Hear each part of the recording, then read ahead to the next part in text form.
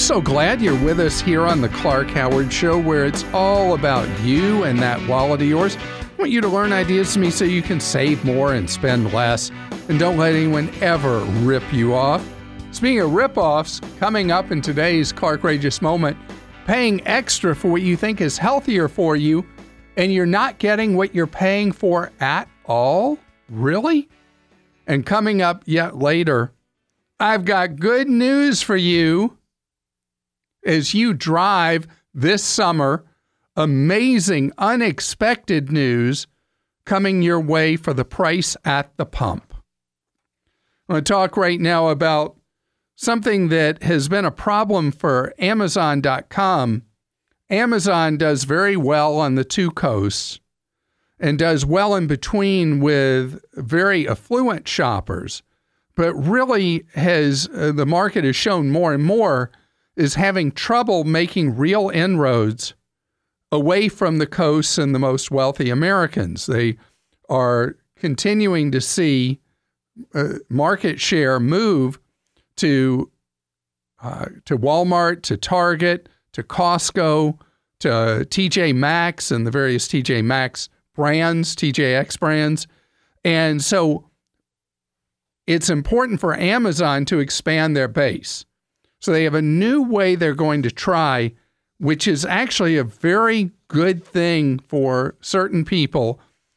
And that is, if you have no credit history or bad credit history, Amazon is launching a new Amazon Visa card that is a secured Visa card without all the gotchas of high application fees, high annual fees, high junk fees that are so much a part of getting a secured card, getting a card to build your credit with. It is an Amazon Visa card that they're doing called the Amazon Credit Builder. And so what you do is you apply for an Amazon card. When you get rejected for the traditional Amazon Visa card, you then can qualify for this special Credit Builder card. You put up a deposit. Let's say you put up a few $100, $500. That then controls your limit on the card. You pay it as agreed. You do what you're supposed to. And Amazon then transitions you to one of their regular credit cards and refunds the money that's been on hold on the security deposit. Again, the reason this is a win for them and a win for you, it may attract you as a shopper at Amazon as someone who has not really considered Amazon. And for you, what it does is it gives you access to a program to build a positive credit reputation that will transition you to a regular card without having fee on top of fee on top of fee. Because historically, the credit card market for people with tarnished credit histories or no credit histories has been just full of people who take advantage. There's an opportunity to get credit without being ripped off, which I gotta love. Evelyn's with us on the Clark Howard Show. Hello, Evelyn. How are you? Hey, Clark, I'm great. How are you? Wonderful. You have a question that so many of us have not really thought through and should, so I'm glad you're asking me. Yeah, so my kids are entering their early 20s. I got just one about to finish college, and it seems like it's time to review my will. And it dawned on me that I've got all of these passwords, and they change every so often. What is the best way to leave them a trail of information so that in the event I pass on, that they can access and find everything with the least amount of frustration? Okay, and this has become something that's being tested in the courts all the time. One thing I will tell you, some of the big providers on the internet have thought this through as well. And do you use Gmail or any Google services? Yeah, a few. So Google has something that has worked very well called Inactive Account Manager. And if you Google inactive account manager, it will come right up, and you'll see how for whatever presence you have with Google, you're able to set up where the kids you designate will be notified, and they will be given access to your accounts in the event you go inactive with them. So they're kind of like the heirs of your account through that process.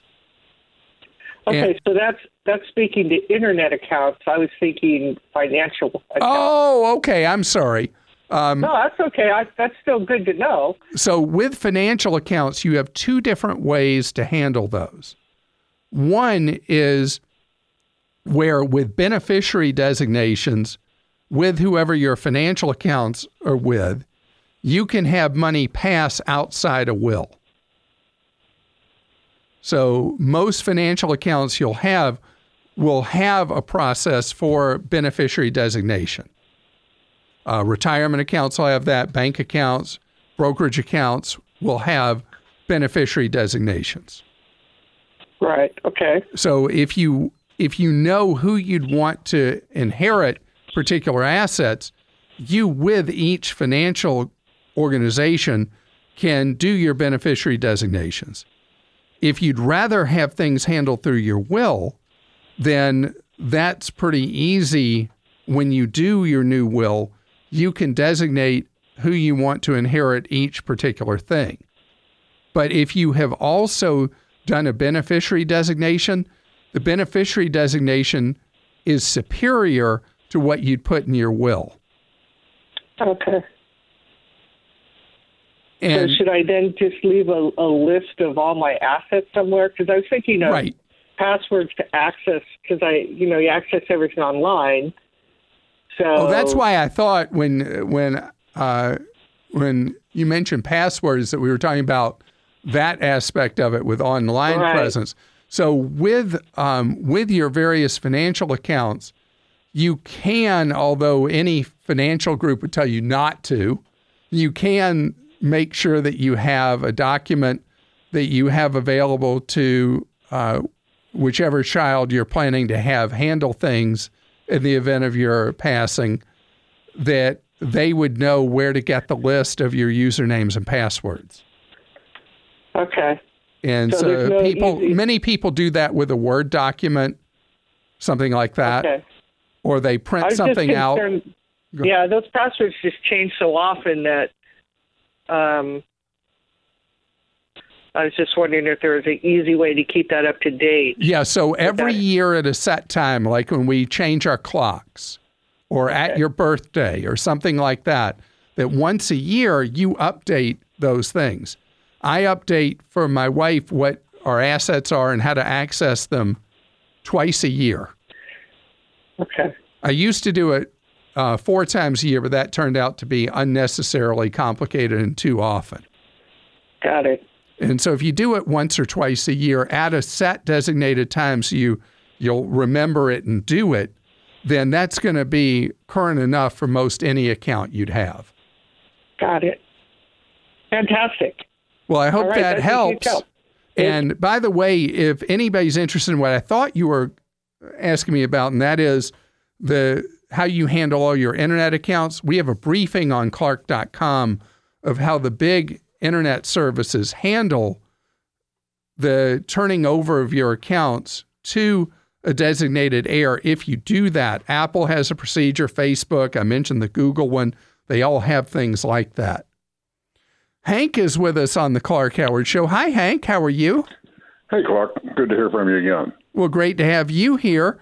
And you want to talk about a very confusing notice you've received from one of the big banks, right?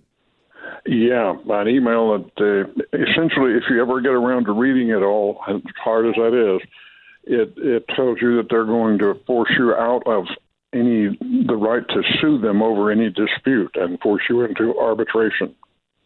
Is this the Chase letter that I've been hearing from people about? Okay. Yes, indeed. All right. So Chase actually has trailed most of the rest of the financial industry in taking away any legal access that people have if your bank or other financial organization has cheated you. And so they're kind of a laggard on this, where they have continued to allow people to use their rights, their constitutional rights, to go after the financial institution if they do something rotten or illegal or criminal, like in the case of Wells Fargo, in so many different ways. And so this is one of those things that nobody's really going to do what you did. You really have sat down and read the Chase letter? I got into part of it and wasn't able to follow it, to be honest with you. Okay. What it says is that unless you tell us otherwise, we're going to take away your rights under the Constitution to access to the U.S. court system or state court system. Yeah. And so you have to send them a letter like the old days, like one that you put a stamp on. And I must admit, embarrassment again, I have no idea what a U.S. stamp costs these days. It costs one forever. That's what it is, one forever. Oh, yeah. I have forever stamps, so I have no idea what they cost if you have to buy one today.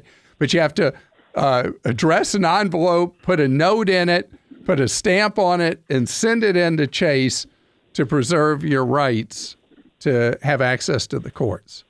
And the reality, and Chase knows this, nobody's going to do that except maybe a few hundred or a few thousand people, even though they're such a huge financial organization. Yeah, and it seems to me a setup to shut my mouth. Well, I mean, the whole idea is they're just taking advantage of the fact that the Supreme Court ruled 5-4 that financial institutions are free to impose these arbitrations on consumers. And the horrible thing is the banks choose the arbitrators and they win just a hair under 100% of the time in these arbitrations because the arbitrators only keep working if they fine for the banks. So it's a terrible, terrible system. The thing that I would say most consumers aren't really focused on this because most people never end up in a situation where they want to sue their bank. So with all the busyness in their lives, they're not going to mail this in. But if you want to do it, Hank, we have the form letter, sample the form letter on Clark.com for you to mail that in and let Chase know that you want to maintain your rights to the courts. Jessica joins us on the Clark Howard Show. And Jessica, you want to know how to get the best airfare every time. Yes, for sure. Where do you like to go? Is it overseas or in the United States? In the United States. Usually we go from the Midwest somewhere east. And so, usually... So you want to know, is there a pattern like how far ahead to buy or when to buy or anything like that? Yeah, for sure. This time I got lucky in March and I found a good fare on the way back from my destination, but I've been watching and it's been just kind of increasing while I've been looking for a flight to my destination. Well, I'm sorry about that. And by the way, you did something very smart. Generally, you'll get a better deal if you buy your fares going, looking at one-way tickets instead of round trips. Okay. And normally that is a better strategy, although right now you're second-guessing yourself. Yes. Do you have a fare alert set up on Google Flights or Kayak? I didn't do that one. I did Kayak, yeah. Okay, that's good. One. Do a Google Flights one as well. Okay.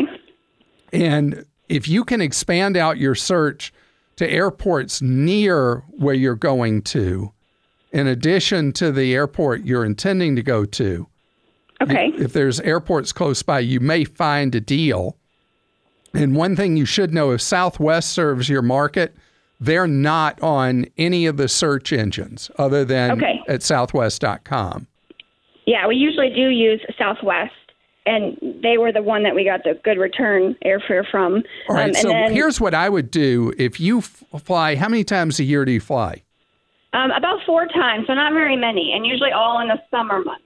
All right, so if it's 4 times a year, if you were just to make sure you're protected and had a seat to where you're going as well as the one returning, Since Southwest doesn't charge any penalties for change or cancellation, and you have a year to use the money, you could book a flight at what they've got available, knowing that you have the ability to use that money within a year if a better deal comes available on somebody else for that flight you're trying to book.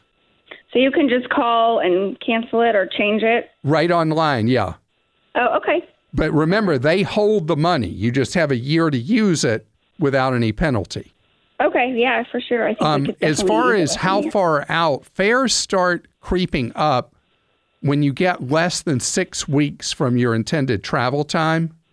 Okay. And tend to start climbing pretty rapidly less than 2 weeks before your travel time, because that's when they know that you're more likely to be a business traveler. But keep watching those alerts and see if you can score that deal. Today's Clarkrageous moment is unbelievable. You've heard me talk about the new fake burgers, the Impossible Burger, the Beyond, and several others that have caught on like wildfire. The point, there's an extreme shortage of them available. And so, did you hear this story that at some Burger Kings, people were ordering Impossible Burgers and being charged extra for Impossible Burgers, and then they were actually being given regular beef Whoppers? That's a Whopper of a stupid thing, Burger King. Wow. But it tells you how much interest there is from people in these meat substitutes that really do taste like meat. So great to have you here on the Clark Howard Show, where it's about you learning ways to keep more of what you make. Clark.com is our main website. Clark Deals is where you learn ways to save money each and every day. And speaking of saving money, do I have some great news for you? It's another Clark Howard money-saving moment. There's an odd, extremely unusual pattern that's developed around the United States, except mainly in California and to a lesser extent in Washington State. And that is that gas prices this time of year normally steadily march up till about July 4th. This year, there's a completely different pattern. As the economy in the United States has slowed, so I guess this isn't for a good reason, and economies overseas have slowed, and then for a good reason because of the massive amount of oil that's being pulled out of the ground because of hydraulic fracking, there's a big oversupply of oil to be refined into gasoline than would be absolutely normal this time of year. And so push has come to shove, and the price of gasoline is dropping at a time of year that usually it would be staying the same or going up. Now, what's especially ironic about this is we had gas prices earlier this year through much of the spring that were much higher than they had been of late, and it was looking like things were going to be pretty ugly this year. But because of the unexpected economic slowdown, not recession, but slowdown in the economy, people are putting less gas in the tank than expected. And then you have the production, and it's true supply and demand. And stations starting, yesterday, started dropping in the low-cost areas of the country back into the ones per gallon for regular, like 197, 195, that kind of thing.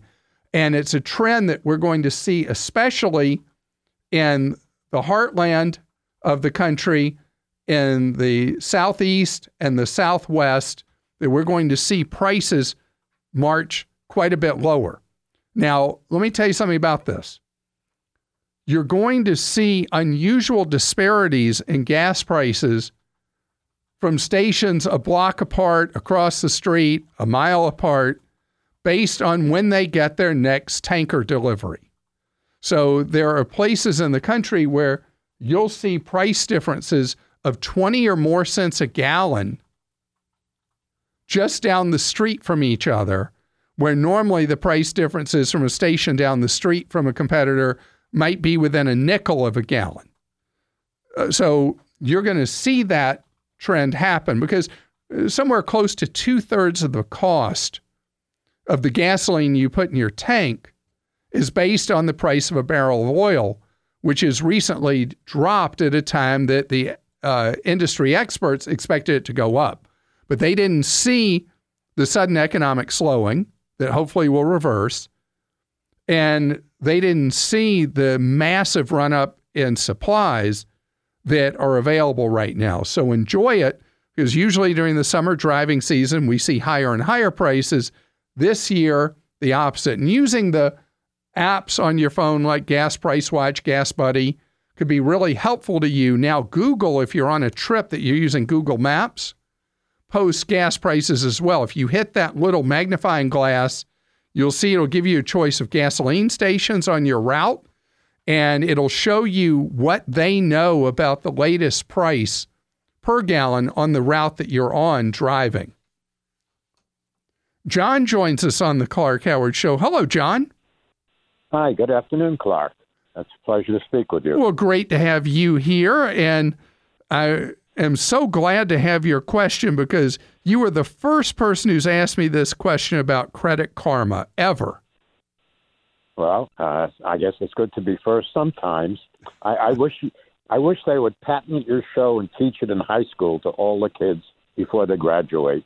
Well, that's very nice of you, and I'm glad to say that more and more school systems in high school and now more and more colleges are including personal finance curriculum as part of what graduation requirements are. And this is so important for high school juniors and seniors who are thinking of going on to college to have information about what kind of time bomb they'd be creating for potentially several decades if they sign up for a bunch of student loans when they hit campus.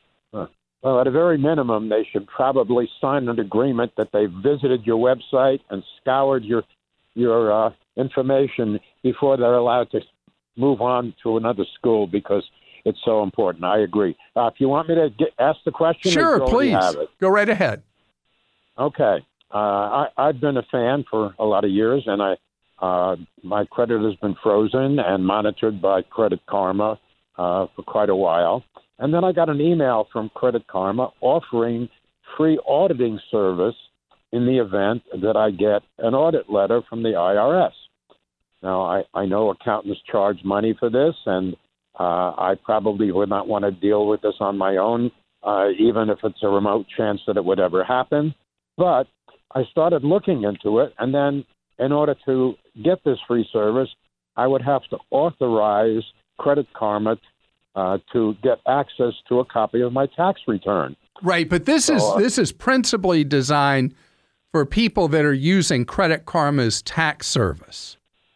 Did you use Credit Karma to do your income tax? No, I didn't. I had an accountant do it. Okay, and in that case, this wouldn't be relevant to you. The idea of this, do you remember how H&R Block used to run those ads talking about if you're ever subject to an audit, that they'll come as a representative and explain your tax, and if they made a mistake, that they'll cover some of the costs you incur, not the tax you should have paid, but they'll cover the penalties and all that. This is a similar kind of idea that Credit Karma is offering, but it's built around their free income tax filing service. Understood. All right. That I didn't grasp at the time because it just sounded like an extra free thing to get my hands on. And I know how you love things that are free. But if you're using an accountant to prepare your taxes, that's who you want representing you, because they're the ones that prepared it. They'll understand the background. They know your history, and that's who you want. Okay. Then I definitely should not sign an agreement giving Credit Karma access to my taxes. No, I don't see any reason why you would do that. I'd leave them out of it. You're using Credit Karma for what makes sense for you, which is to handle your ability to monitor what's going on with your credit and have access to your credit scores for free every 7 days. And that would be where I would say your involvement with Credit Karma should probably stop. Tamaria's with us on the Clark Howard Show. Hi, how are you doing? Good, how are you? Great. So, can you hear me okay? Sorry? Can you hear me okay? I hear you perfectly. Okay. What's going on? I have some questions. Yes? So my daughter is 12, and she's looking for kind of like a summer job. And back in my day, there was plenty of summer jobs, and it's kind of like today they're kind of like all gone. So I had some ideas. In the neighborhood we live in, it's a lot of mom and pop stores, and I was thinking about having her go there with the pitch about a summer job and let them know like things that she can do. So I don't know what you like. Can you kind of help me out on if it's a good idea, places that we can go, hourly, which she asked for hourly? Well, I love the intent. And in fact, I had my first job in a warehouse when I was 11 years old. And that was before there were enforced child labor laws. Right. You can't do that kind of stuff today. In fact, that's the biggest problem trying to get a good work ethic in a child today is so many employers won't even consider hiring a kid till they're 15 or 16 most often. Right. And so here she is at 12, and if she's got that kind of spirit, usually she's going to have to do something that's more informal for her. Like, does she have some skills with technology that might be something that she could sell services to neighbors, like how to do proper computer networking in their home or anything like that? Or, I mean, does she have any particular areas of interest or skills she's developed that she can run her own business? She's good with technology. She's a great artist. She's a self-taught artist, actually, and she's good with the violin, not the violin, but the guitar. So that's about as much as she has. No. You just said all kinds of things that could be the start of some kind of business opportunity for her. Tell you something that might be of interest. She could see if she could go to if there's any senior facility nearby and play music there and have her own cards where, you know, when people are visiting their elderly relative, have cards that she offers to play music for money at events. That's a good idea. I like that. It gives her a chance to practice her skill with the guitar and do something she loves and put a real smile on people's faces who love seeing young children because they don't get to see their own grandkids enough or whatever, and she can go by, and who knows what work would come out of that. Yeah, I like that idea. I'm sure she could go and you said she's a self-taught artist. She could go and paint for people at community centers or senior centers, or I'm trying to think of things based on the skill set you gave me. So if you get the idea, think wider outside the box and help her become her own advocate and pitch her own ideas. And you just never know what money will flow out of it doing what she loves and improving her skills at what she loves. Right. I like those ideas. Those are some good ones. Because she's got to wait a while before traditional employers are going to say, yeah, we'll put you to work. We start people at, $8 an hour or whatever. She's got a little bit of time she's got to get under her belt first. But the interest... I told her when I had my first job, I was 14. And I think here where we are now, I think you have to be 16. So that's the idea, to use these interests in the art she has as a way to grab hold of those, and something will emerge from that. I promise something good will come out of that. Not just the smiles and happiness she'll bring to people. Danielle's with us on the Clark Howard Show. Hi, how are you? Or is it Daniel? Daniel, sorry. That's okay. How's it going, Daniel? Very well. Thank you for taking my call. Sure. How can I serve you? Yeah, I had a question about, I'm moving here in about a month or so, and there's a couple of big ticket items that I needed to get. Nothing crazy, just like a bed, a couch, and like a dresser or whatnot.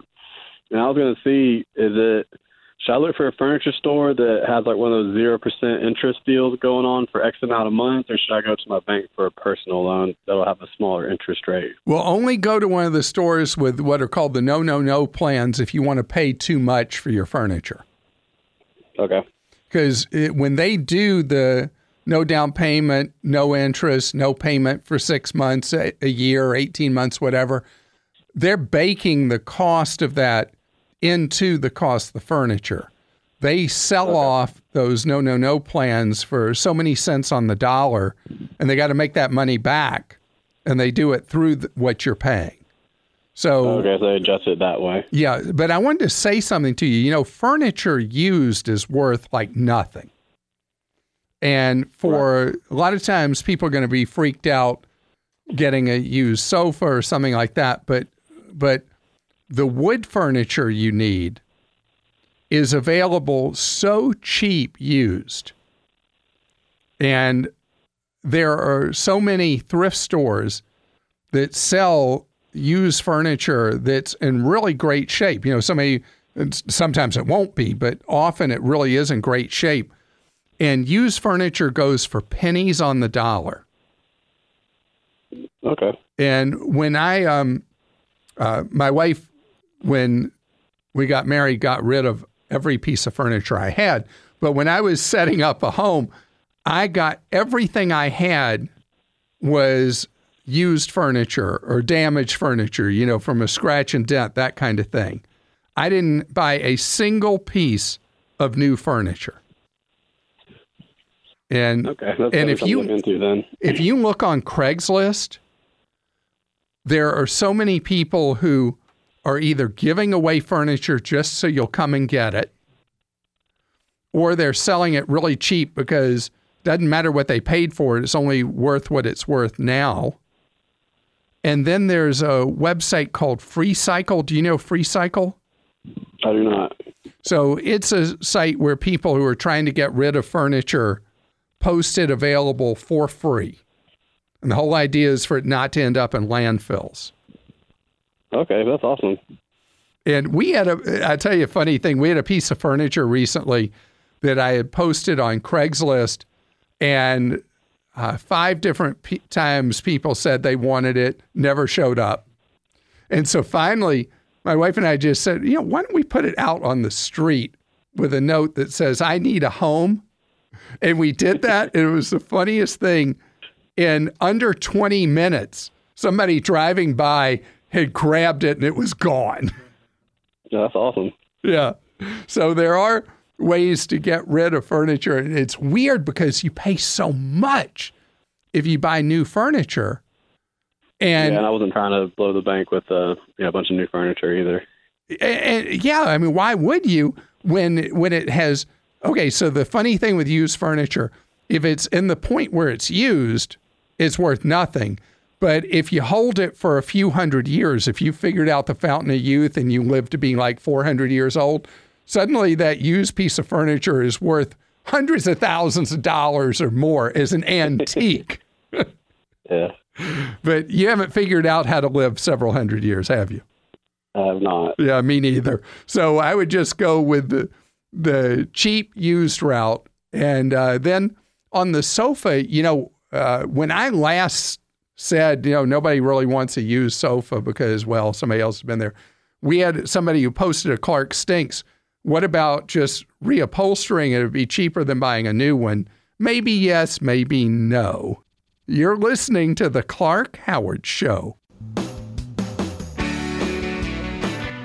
Thanks for joining us today. The Clark Howard Show is produced by Kim Drobes, Joel Larsgaard, Deborah Reese, and Jim Ayers. And remember, 24 hours a day, we're there to serve you at Clark.com and ClarkDeals.com.